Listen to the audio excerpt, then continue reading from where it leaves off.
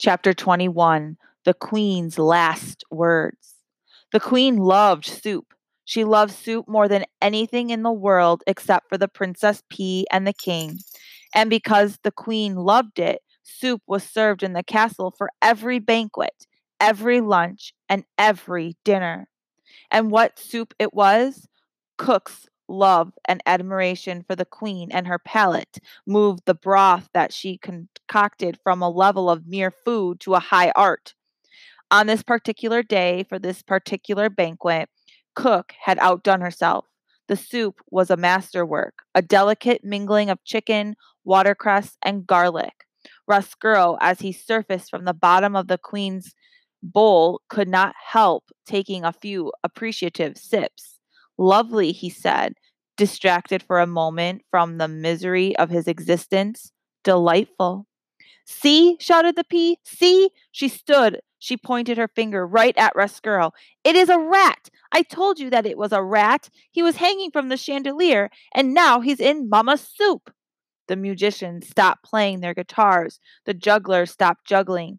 The noble people stopped eating. The queen looked at Roscuro. Roscuro looked at the queen. Reader, in the spirit of honesty, I must utter a difficult and unsavory truth. Rats are not beautiful creatures. They are not even cute. They are really rather nasty beasts, particularly if one happens to appear in your bowl of soup with pieces of watercress clinging to his whiskers. There was a long moment of silence. Then Roscuro said to the queen, I beg your pardon. In response, the queen flung her soup in the air and made an incredible noise, a noise that was in no way worthy of a queen, a noise somewhere between the neigh of a horse and the squeal of a pig, a noise that sounded something like this, Neink. And then she said, There is a rat in my soup. The queen was really a simple soul, and always, her whole life, had done nothing except state the overly obvious. She died as she lived.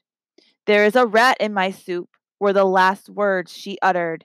She clenched her chest and fell over backward. Her royal chair hit the floor with a thump, and the banquet hall exploded. Spoons were dropped, chairs were flung back. Save her, thundered the king. You must save her.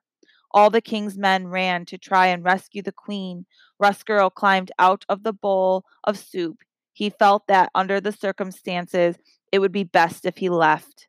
As he crawled across the tablecloth, he remembered the words of the prisoner in the dungeon, his regret that he did not look back at his daughter as he left her. And so Roscuro turned. He looked back, and he saw that the princess was glaring at him. Her eyes were filled with disgust and anger. Go back to the dungeon, was the look she gave to him. Go back into the darkness where you belong. This look, reader, broke Roscuro's heart. Did you think that rats do not have hearts? Wrong. All living things have hearts. And the heart of any living thing can be broken. If the rat had not looked over his shoulder, perhaps his heart would not have been broken. And it is possible then that I would not have a story to tell. But, reader, he did look.